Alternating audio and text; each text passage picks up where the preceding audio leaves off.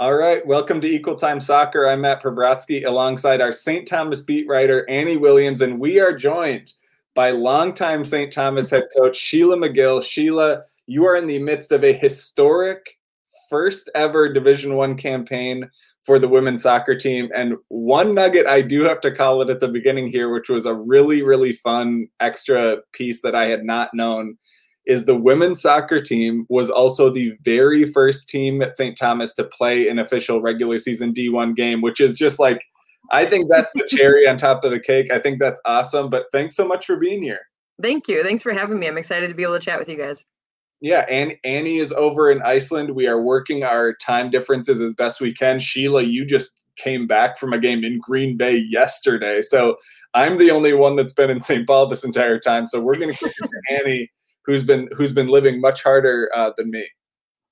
Oh, yeah, thank you. First of all, Sheila, I want to congratulate you on having a successful first couple games as a Division One coach. I like Matt said, you've been the coach for a while, but having this be your first Division One season, I know we talked before about how you were preparing for these first couple of games, and what your team values were. And so having tied against Northern Iowa, won against Chicago State, and lost against Green Bay. Now you have kind of one of everything starting off. And yeah, I was just going to ask you how the first three official games, after having those under your belt, how is the team progressing according to your team values?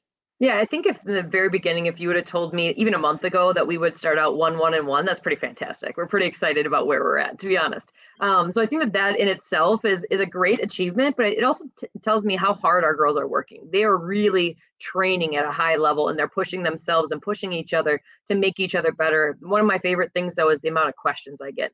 And it's constant. So like after they'll come over and we'll set up the cones and they'll be like, okay, so wait, in this scenario, if I do this, what am I supposed to do? If I do this, where should I go? And so we talk so much about it. And I love that they have the comfort to come to the head coach and be able to just have those chats, and that we're laughing as we do it and we're talking about the things that we do. And I think to me, that team chemistry is what makes or breaks a team.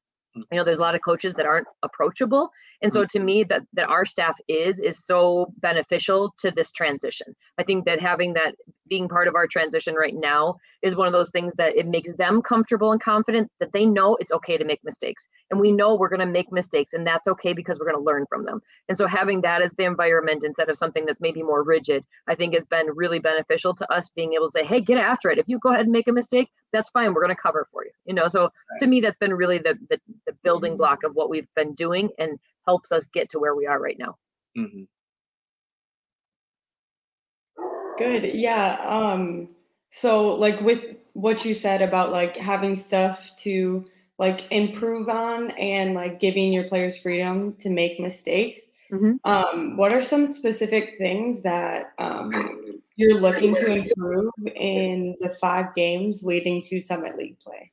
Yeah, I mean, I think that overall we always want to be good defensively. I think that that's going to be something. But as we've talked about before, is for us as well. I don't want to be a team that parks the bus. I don't want to be a team that sits in and just defends. And that's not going to help us get better. And when you think about transition, you think about, let's say, the jump from high school into college. The first thing you have to learn is physical play and speed of play.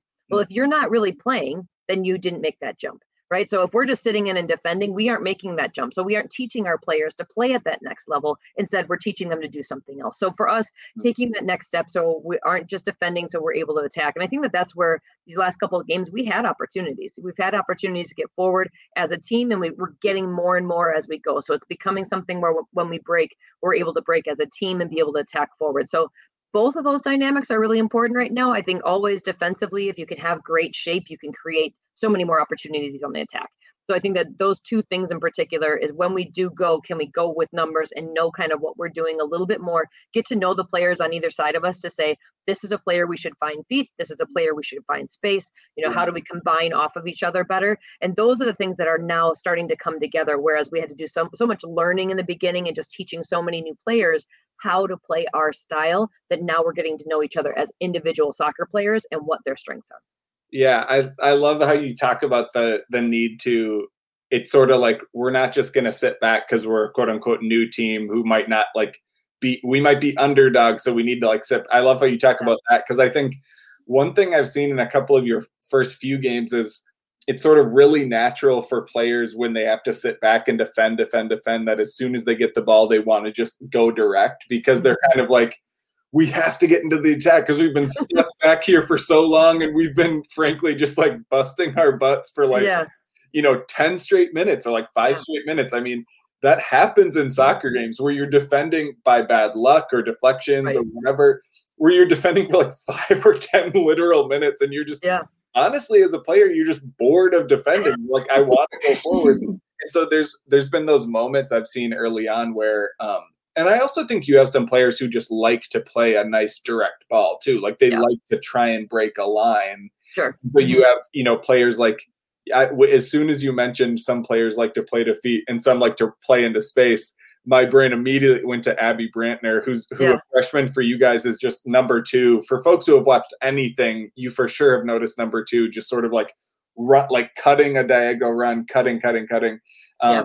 So is like how much of it is that too, where if you're sitting back too much, you're also sort of forcing that reflexive only direct play because players are just like, we have to get the hell out of here. Right. Well, and I think that's something that we've been talking about even within our games, just like you said, there's times when we get 5, maybe 10 minutes where we're stuck in our end for a little bit longer than we would like. Right. And we talk about the fact you can't just launch it when you get it, like what we do and how we do it, we have to connect it. We have to at least connect one so we can settle it and start to move the ball forward together. And so for us, that's a big piece as well, as making sure that, everyone's on the same page for it. There's times to release by all means, but at the same time, there are times when we need to find that connection to start the attack. And I think that that's something that we have the ability to sometimes play that long ball and be dangerous. But at the same time, we can't necessarily all go then. It's not an entire team attacking forward. So all those things are things that we're kind of working through within to see what some of our better dynamics are within and what are some of our more successful ways to play out of that pressure. Mm-hmm. Yeah, that's really interesting. And I feel like if I know one thing about you since meeting you, it is definitely that you come prepared and you prepare well. So I just want to go back a little bit and ask you a question about how you prepared personally and for the team to stay focused on the season. Because Matt and I were talking earlier, you knew that the team was going to transition into Division I before you actually played Division I. So, and I'm sure some of the recruits did too. So how did you prepare for this season, even though you were playing Division III still before you got here? Well, I think that this last season, as much as it was a challenge and it was also a gift, we got one less opportunity to play in the MIAC, super fun, but our girls trained like they were preparing for Division I. And that was something that was, I felt like it was pretty prevalent in the way we played that final season. We played without a single goal scored against. We played and we attacked and we attacked and we attacked. So we worked on different formations intentionally. We worked on different formations so that our returning group, who's going to help be the leaders and the movers of our current team right now, they had more game experience in the way that we needed them to have it. So they were able to play in more than one formation. They were able to step up and we want to defend higher in this scenario. We were able to try and build out of the back. All of those things helped us prepare a little bit more for what we're stepping into right now. That being said as well, I think just having a positive mindset, you have to realize, like we talked about, I could sit back and defend and hope for results.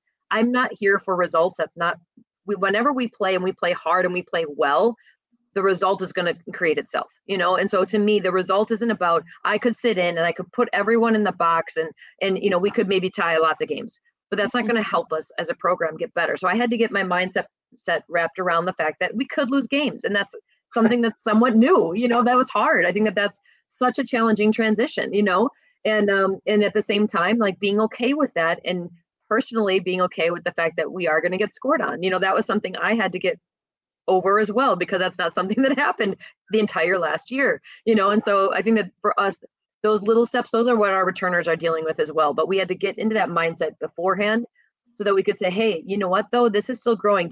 Are we better than we were last game? Did we train the right things to prepare us for the next game? And I think that to me, those are the things that have helped us step forward.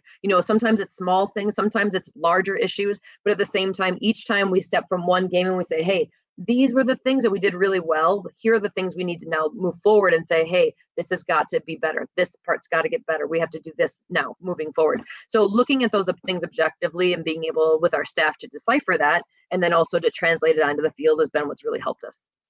One thing I think is really a big challenge for you that you just described, something that you actually articulate well, but I think in practice is a lot harder than people might think, where you said, we don't want to park the bus and sit everyone back and play only defensive. But you also said, we want to defend well and keep a clean sheet. And I especially know, and folks who follow college soccer know, being stout defensively is hands down the easiest way to be a competitive collegiate team, because if you can defend well and just be disciplined in your shape and your positioning, you actually can stay in even with much better teams. And so I imagine as a coach, it's pretty hard to say both of those things to the team, to say, we're not just going to sit back, we're not going to do this, but then also having to say, but you have to do the basics right. We have to, to basically say, I'm telling you to play really good defense, but I'm not telling you only to.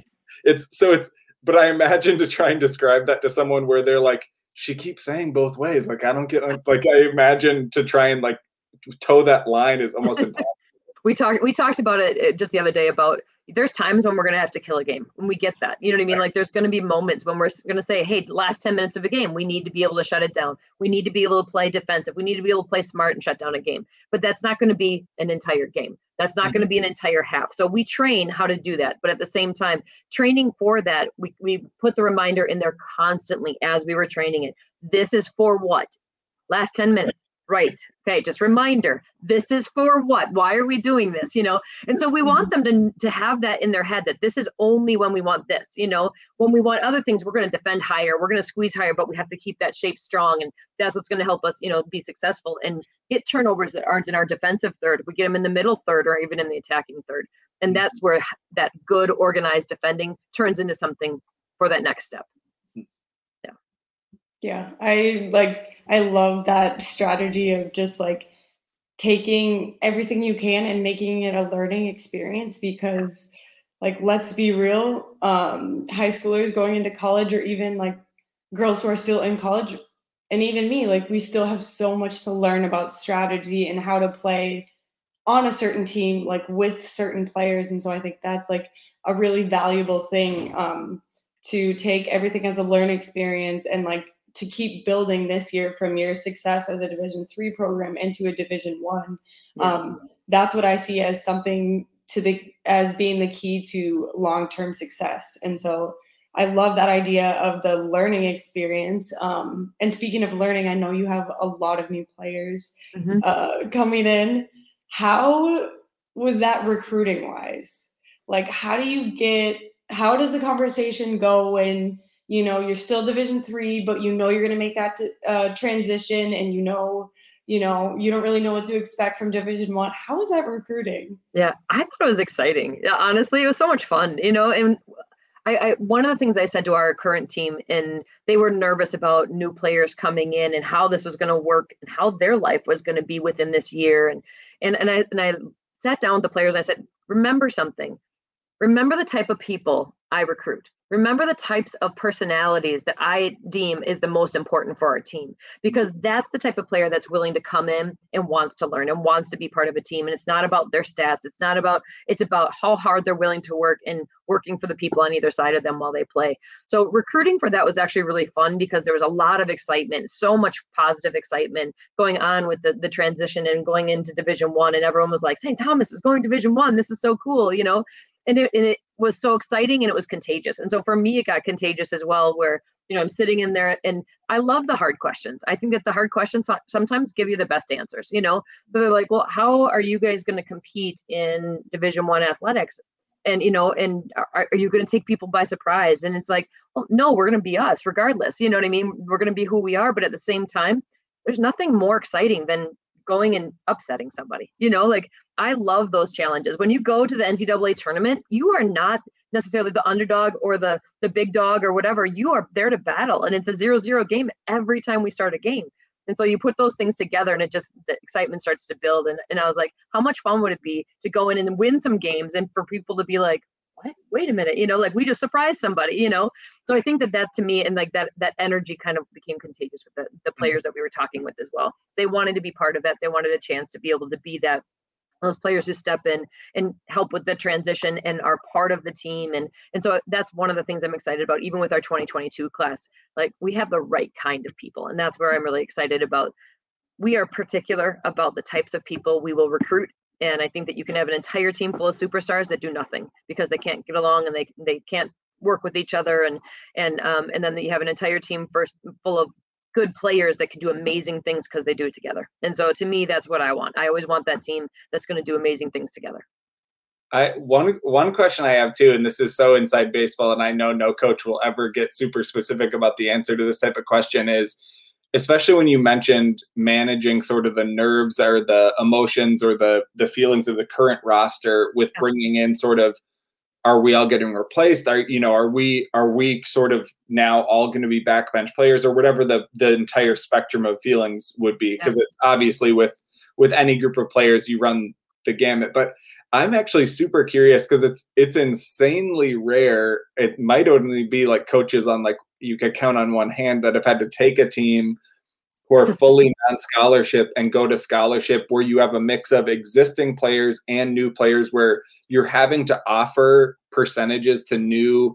And then what I've never thought about before was how you handled, like, having to decide how to dole out what percentages to existing and new and all those things. And for those who don't follow, like, the absurd silliness of college soccer scholarships, women's soccer is like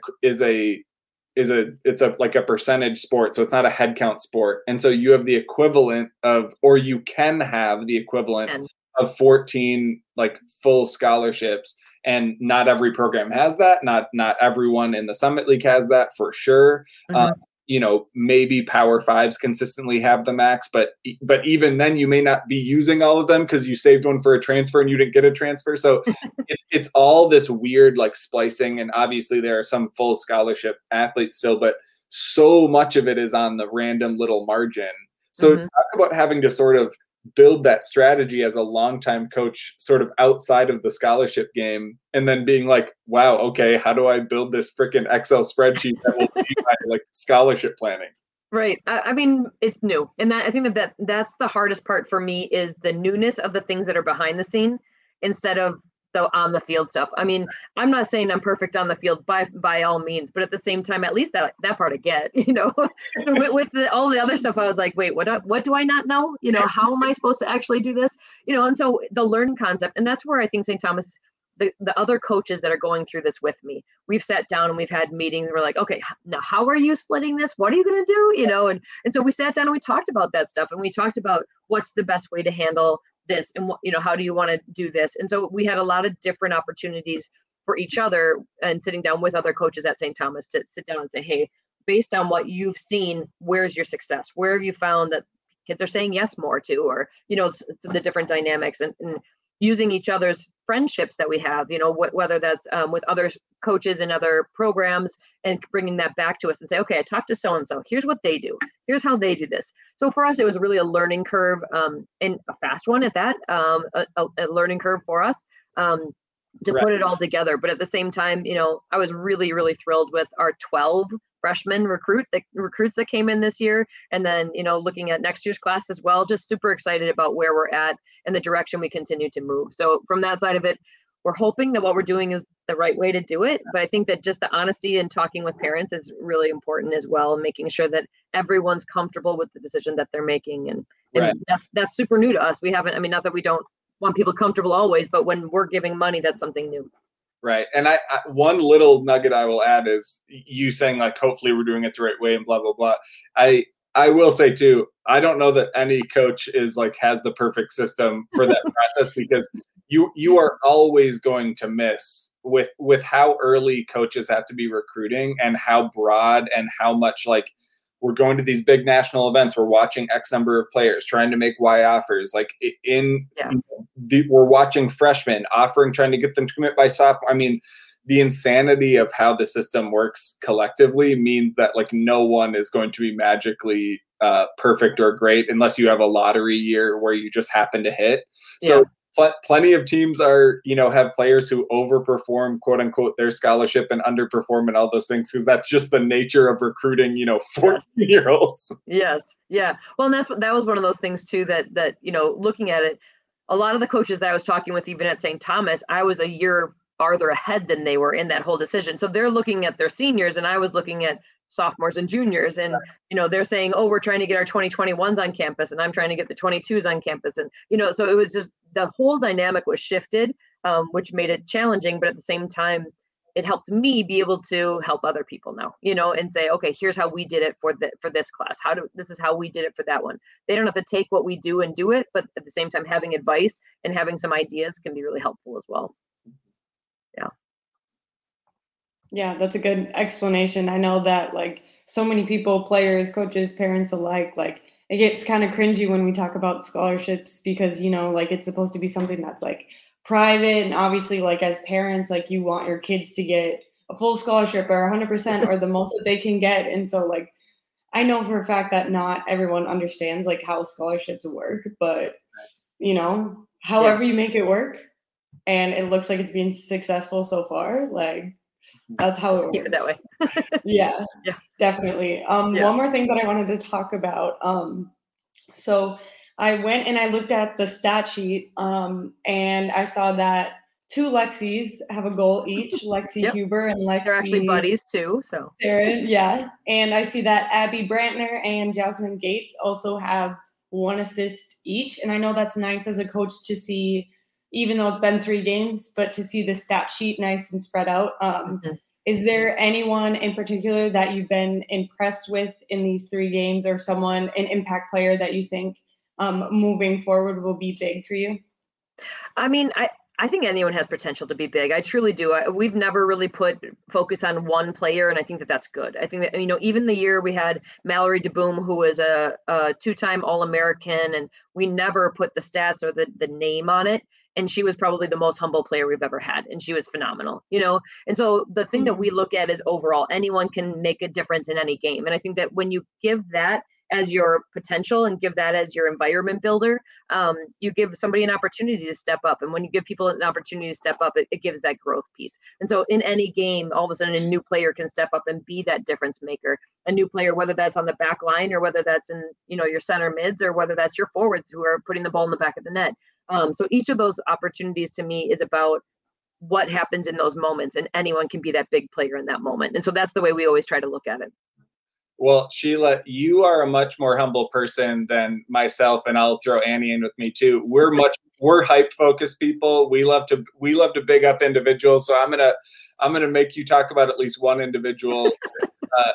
Olivia Groutman in the back has been just an absolute stud so far this year. I can't say that I watched her a ton previously, but I think, is she a junior? And so she's actually sophomore, my Lord. And she has just been, especially against Green Bay. If folks watch the Green Bay game, I think that game in particular, and maybe the others, but I was describing to Annie too, she was like coming out like a sweeper keeper. She was coming out all the way to the corner of the 18, not just like beyond the 18. She was being aggressive. Yeah. And I honestly, in the time I've watched, I can't remember necessarily seeing like a mistake she made the entire time. I think obviously Green Bay did score that corner kick where it bends into the goal, and that's a chaos factor, but I won't throw that only on Olivia. But especially earlier on when you talked about maybe we play a slightly higher line, maybe we try and work, maybe even do kind of a press where our forwards everyone moves up. To me, it sort of had a nice little, my antenna went up of, oh, that could actually work, especially because Olivia has shown some propensity of being able to also play up, where she, because if you play a high line, you can be stuck with balls coming over the top. But if you have a keeper who have the guts like Groutman does, like maybe she can survive back there and she's not too scared. But talk a little bit about her success and what that does to help set a good back line for you all. Well, and I think that, so we call her OG or Oj. So one of the things that Oj does well is her confidence just keeps rising each game. And I think that that's something that's been awesome to see. It's been great to see. And she's really claiming that as her own position. And I think that for our team as well, is starting to have more and more confidence. We went from a 2-time all-region player as a goalkeeper. So Oj didn't even get that much time even last year because she was behind another goalkeeper. So that for her to have this recognition right now, I think will be great for her self-confidence. It will be great for her to say, okay, this is me. I have to do this. This is, and I think being able to step up and have those opportunities, and she's really controlling her box well. She's coming out. I think that those are all things that she's been, again, just continuing to gain confidence each game where she's making that position her own. So it's been really fun to see that dynamic and to see that from her as well as for our back line to trust it and be able to go backwards more to it, and being able to have her then play out and having that confidence in your back line and in your goalkeeper to be able to play backwards confidently. Right. Well, and I mean, especially for a keeper, especially in college, it's that situation where maybe they played every minute of their entire life. Like, like some of these keepers may never have been a bench player at all. And plenty of field players are like that too. But when you come in as a keeper in college, it's not like you can shift to a position where there's less competition. There's one spot. And so you come in under an all-region keeper. And so I've heard that from a number of keepers where, like, knowing my role, knowing I have a spot, feeling comfortable, feeling confident, because you're all alone back there. I mean, it's the defensive equivalent of like taking PKs 12 times a game, where it's like, you have to stop the shot. So like, here we go. And so that confidence, and only a sophomore. I mean, she's looked really good. Well, and she, as you said, she got Player of the Week recognition. I mean, which is so cool. Even for you, for us too. I mean, for her to get that, I think that's our first St. Thomas anyone to get that recognition, and so super excited that as a women's soccer player again. But I also think that it helps that both Annie and Kendall are pushing. They train hard together, and so it's really great from that side of it. And Peter McEwen, our goalkeeper coach, he's such a positive person, and so when they make mistakes, it's okay, but keep going and reach farther than you have before. And so I think that that's a great environment as well to make sure that that it's okay to make mistakes, and goalkeepers are the ones who get punished the most when they make mistakes, right? But at the same time, think of where they can get, and I think that that's where we're looking, is we constantly want to look forward and say, here's where we can get. So I think that that's an important stepping stone to be able to get there. Right. Yeah, absolutely. I'm like, every time you talk about like this mentality of, like getting better and it's okay to make mistakes, like it makes me super excited to keep watching the team just learning and growing, especially when we get to my favorite time, which is Summit League regular season play. Yep. And so I'm beyond excited to get home and to start watching the games live. I'm so excited for that. Yeah, and that's the thing too, is like, we've already had that conversation where, what we're doing now, it's been great, but we still want to continue moving forward. And so each time we do, hearing about the Summit League play and how they're doing against this team and how they're doing against this team and what's going on, and I think that all of that stuff is stuff that makes it really exciting for us to be like, I think we might be in this mix, and you can hear the girls chatter, and I love that side of it where they're like, you know what, I think we can play with these guys. And, the excitement that comes out of it, it's awesome. It's so much fun. It's great.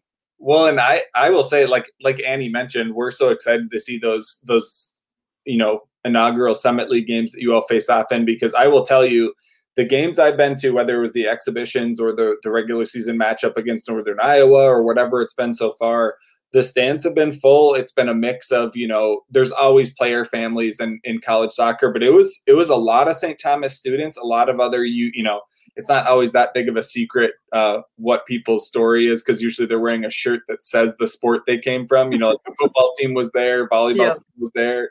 Yep. The stands were full. I mean, like, I know we want that to stay. I mean, and let's hope this excitement lasts through this inaugural season and then forever, because honestly, the least I ever saw it full was like 2/3. I mean, it's been packed. And so, exciting for Annie to get back stateside following her pro season so she can be watching games in person. Yeah, definitely. We're excited to have you guys. It's awesome. We're excited that you guys are taking the time to follow us. So that's been really fun for us as well. That's great. We're super grateful for the opportunity, especially in the first year. It's something definitely new for me, and I'm just like excited to learn. Yeah. That's great. Well, thanks so much for everyone tuning in. Thanks so much, Sheila. If folks want to follow the team, I know obviously you're on all the social media channels, but is there, anything you want folks to know if they're, new to following St. Thomas or want to jump in as fans? No, I mean, I think our Instagram account is probably the best one. And I think that that's going to be for us the best way for you guys to keep track. I think that one of the things that we like to do is make sure that people know the personality of who we are, not just the here's what we did, here's the sprints we ran, we definitely try and let people know who we are as a team through our photos. So hopefully that's something that helps people get to know us as well. That's great. Head over to the St. Thomas Instagram. Obviously, when we post the show, we'll throw people there too. So perfect. Thanks so much for joining us, Sheila. Annie Williams from Iceland and me from boring old St. Paul here. And thanks so much for joining us, everybody. Great. Thank you so much.